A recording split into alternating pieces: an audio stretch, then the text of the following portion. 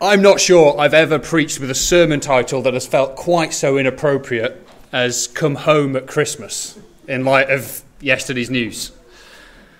Come home for Christmas. I guess many of us are sad, struggling, maybe even mourning at the news we won't be able to do Christmas as we'd planned at, whatever stage we were at in our Christmas planning. Without being glib, what we'll look at today is good news for us all, even if we're downhearted at what the next few days will hold compared to what they might have done.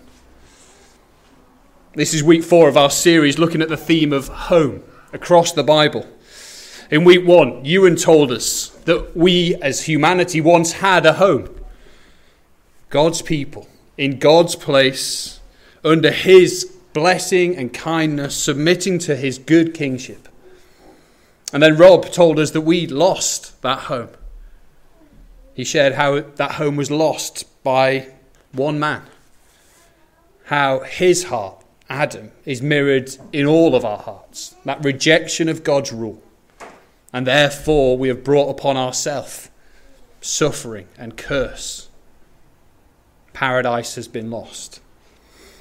And then last week Ian Fenton pointed us to Jesus, how he came and made his home with us. And in this week, week 4, we're going to consider the invitation to come home. To come home to God. So we're going to look at 2 points. Firstly, that the heart of home is relationship. And then secondly, that the call of Christmas is to return home. The heart of home is relationship. How many of you, hands up if you're in the audience, you can do it at home too. Hands up if you've already started hitting the Christmas films. Oh, quite a few, okay.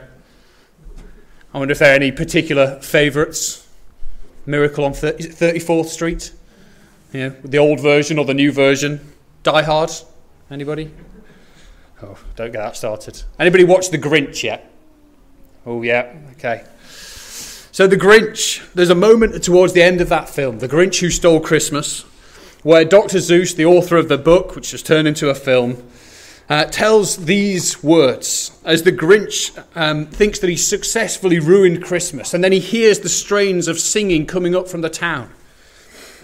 And Dr. Seuss says this, "And the Grinch, with his Grinch feet ice cold in the snow, stood puzzling and puzzling. How could it be so? It came without ribbons, it came without tags, it came without packages, boxes or bags. And he puzzled till his puzzler was sore. Then the Grinch thought of something he hadn't before. What if Christmas, he thought, doesn't come from a store? What if Christmas perhaps means a little bit more?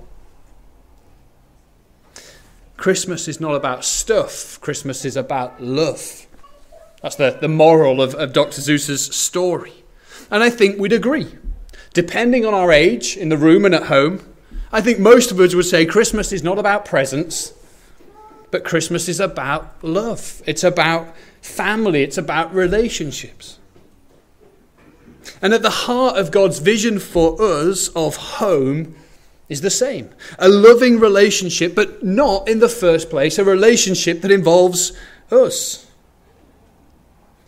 See, before there was a baby in the manger, before the nation of Israel worshipped God at a temple, before the family of Abraham landed in Egypt, before the fall of mankind, before even the creation of humanity, the Bible tells us that there is a loving relationship. Last week we heard about how God the Son had come to earth to make his home amongst us. John 1:14 tells us the Word became flesh and dwelt among us. But a couple of verses later in that same chapter, John goes on to tell us about the home that Jesus had left and the relationship that he had. John 1 verse 18 says, "No one has ever seen God but the one and only Son, who is himself God and is in the closest relationship with the Father. He has made him known." At the very heart of the concept of true home is a relationship. And it is God's relationship with himself. It starts not with us, but with God. The God of the Bible is a triune God. One God in three persons. God the Father, God the Son, and God the Holy Spirit. And when Jesus comes into this world, he reveals to us what their relationship is like. We get little snapshots of their love for one another. So twice, the Bible tells us that God the Father speaks about God the Son so that others can hear. And what does he say? This is my Son, whom I love. And he declares it loud so that everybody can hear. I love him. You need to know that I love him. Jesus himself says that his death is the great evidence of his love for the Father in John chapter 14, verse 31. And we listen into Jesus' prayer to the Father in John 17, where he describes what true life, what eternal life, what life in all its fullness is. And it says it's to know you. He speaks out of his own experience and says there is nothing to compare with knowing the Father. It's into this family, into this home that God calls people. He calls us. Sometimes you hear parents say that when a new child comes along, that our family is now complete. I don't know if Robbie and Vicky have said that this week. I don't know if the dogs have mentioned that at all. But that's not the case with God. He didn't need to add to his family to be complete. He is complete in himself, the Father and the Son and the Spirit. Behind all of this world and behind every relationship and every home is the true home, and it is the loving relationship of God. But God wants us to share in his home, his delightful, joy-filled home. And so as Jesus comes and he's teaching his disciples and he's speaking to the crowds, he tells stories and they give us a sense, an echo of that relationship. He tells stories of kings and masters throwing great banquets, throwing their doors wide and inviting people in. And it's like Jesus is trying to give us a clue to say, this is what's going on. I want you to come in and experience my home and my riches and my blessing. This is what sort of God our God is. A God who is inviting people in. He's inviting people home. And let me stop at this point and just say, this is really good news. Not least if you're here today or you're listening at home and you're somebody who's had a difficult experience with church. Church is supposed to be a family. Our church we describe as a family, and I think it is. I think there are many of us here who would say we're here because we've been loved. We love the fact that we walk in and people know us and people love us and people are kind to us. But this church fails. Every church fails to show fully the love of God. But the basis of home and the place and the relationship that you are invited into is not dependent upon us getting it right. It is dependent upon an eternal relationship between God the Father, God the Son, and God the Holy Spirit. So don't give up on God because of a church. Maybe even because of this church or because of Christians. The home we are called into is perfect. Its earthly extension is often imperfect because it's full of people like me. But here's a problem. If this is this great home that God's relationship is, how can we get into it? How can we join? Rob told us about how humanity had lost our home. Paradise lost. There's a vivid picture at the end of that story of Adam and Eve and the way they fell, they failed, and God's judgment upon them. And the picture is this. They've been in this glorious garden, and God says, you've got to leave. He cast them out. And at the entrance to the garden, he places an angel with a great sword that flashes back and forth. And it says this: you can't come in. There's no way back. No entry. Because of their sin, because of our sin. When we think about that true home and that perfect relationship that God has with himself, we have to think about ourselves and our sin. Sin spoils relationships. It spoils our relationship. Lying destroys trust, doesn't it? A lack of love leads to a lack of delight and joy in other people. Sin spoils marriages. It spoils friendships. It spoils child and parent relationships. And every one of us knows it from both sides. We know that relationships that have been spoiled because of things that we've done. And we know of relationships that have been spoiled because of things that other people have done against us. Sin is a problem. Because of our sin, we cannot enter this home. Something has to be done so that we can return. 2 Corinthians chapter 5 describes God's great plan of salvation, and it holds out one simple phrase, a chapter title if you like. What's going on here? And this word is reconciliation. Being reconciled to God. Or maybe we could phrase it like this. What is God's great plan? It's bringing people home. Christmas is about bringing people home. And so let's turn to our second point. The call of Christmas is return home. And we're going to read 2 Corinthians chapter 5, a few of those verses from 17 to 21 together. You can follow it on the screen. If anyone who is in Christ, the new creation has come. The old has gone, the new is here. All this is from God, who reconciled us to himself through Christ and gave us the ministry of reconciliation. That God was reconciling the world to himself in Christ, not counting people's sins against them. And he has committed to us the message of reconciliation. We are therefore Christ's ambassadors, as though God were making his appeal through us. We implore you on Christ's behalf, be reconciled to God. God made him who had no sin to be sin for us, so that in him we might become the righteousness of God. We implore you on Christ's behalf, come home to God. What does reconciled mean? It's two or more parties being brought together. Two that have been separated, being brought back together. We can think of another Christmas movie.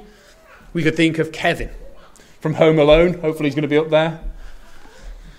Being reconciled to his mum after being abandoned by terrible parents and a terrible family. And then it happens all over again in Home Alone 2.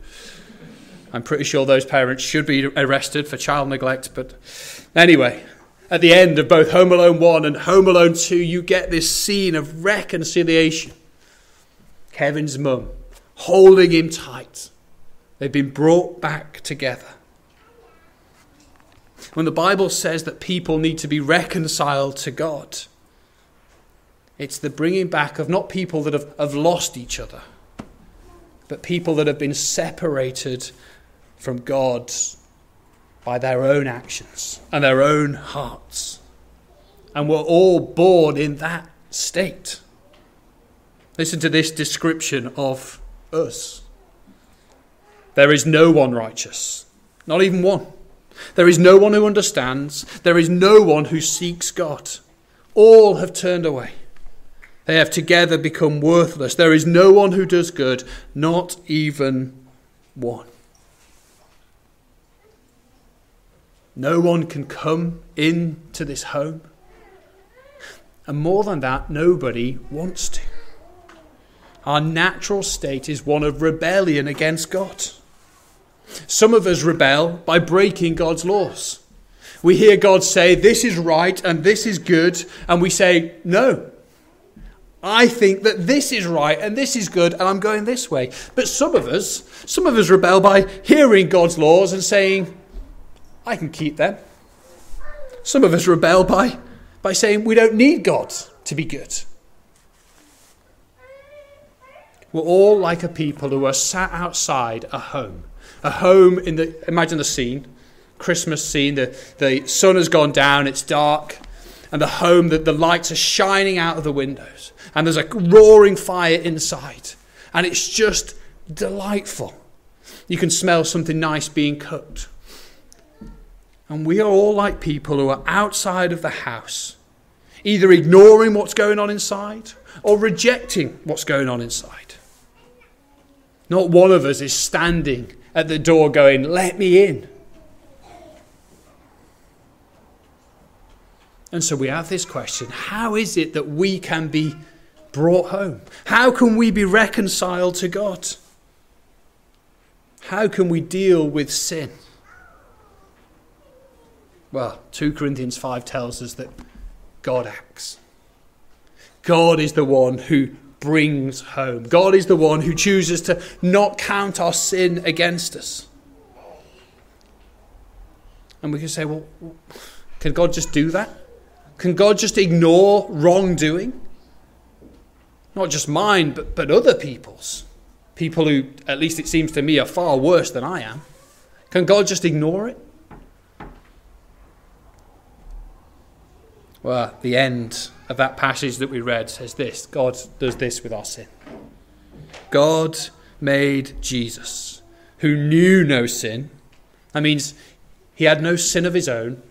Never once did Jesus in his earthly life turn against God, reject God, say, I don't need you, God. He who knew no sin to become sin for us, that we might be the righteousness of God. A great exchange takes place. Jesus takes our wrong and we take his right. He is punished for our rebellion and we are rewarded for his faithfulness. This is why Jesus came, so that we might come home. And it takes Jesus dying in our place so that we can walk through the door of that house. And it's all, every part of it, of God. His plan, his act. And so the question is this: will we receive it? We often think about gifts at Christmas. Will we receive this great gift that has been offered? Will we accept this reconciliation? Will we come in? But one final thought for us to think about. Notice too that God gives a job to those that have come home. He says, I've got a job for you now. Go out and tell other people. Go out and be people who persuade others about this wonderful home that they can come into. Listen again to verses 19 and 20. He has committed to us the message of reconciliation.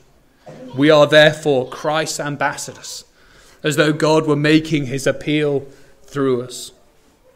The call of the Christian is to say to others, come home.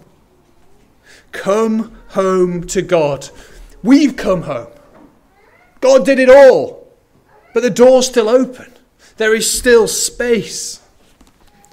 We are Christ's ambassadors. So our lives matter. What we do and what we say reflects the home that we are inviting people into. Because we are the ambassadors of the one who has made things right. The one who stands on both sides, both as God and man, Jesus Christ. And as we call people into this glorious home, we do so in the knowledge that this is God's work and God's plan and God's desire. Often we can think about evangelism, sharing the good news of Jesus, and we put it all on ourselves. I've got to convince people. I've got to show people. And, if I'm good enough, then maybe God will let somebody else in. No, 2 Corinthians tells us that God is in the business of inviting people home. He wants it. He desires it. He delights in it. This is the God who is the father of the wayward child and also the religious child. He invites both to come home, the open sinner and the secret sulker.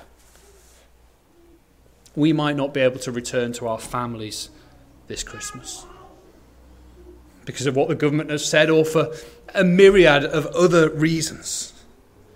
But make no mistake, God wants you to return home to him even today. To find happiness and safety, to find comfort and joy with him now and forever. And he has dealt with the great obstacle that stood in the way. Our sin, our rejection of him, our rebellion against him. And he has dealt with it in Jesus at the cross, so that we might become the righteousness of God. So come home this Christmas to the God who loves you and welcomes you. And if you are already home, whilst we do not yet fully experience all that there is to come, and David's going to talk to us more about that next week, there is still now the opportunity to say to other people, come home. God desires that you come home to him and be reconciled. Let's pray.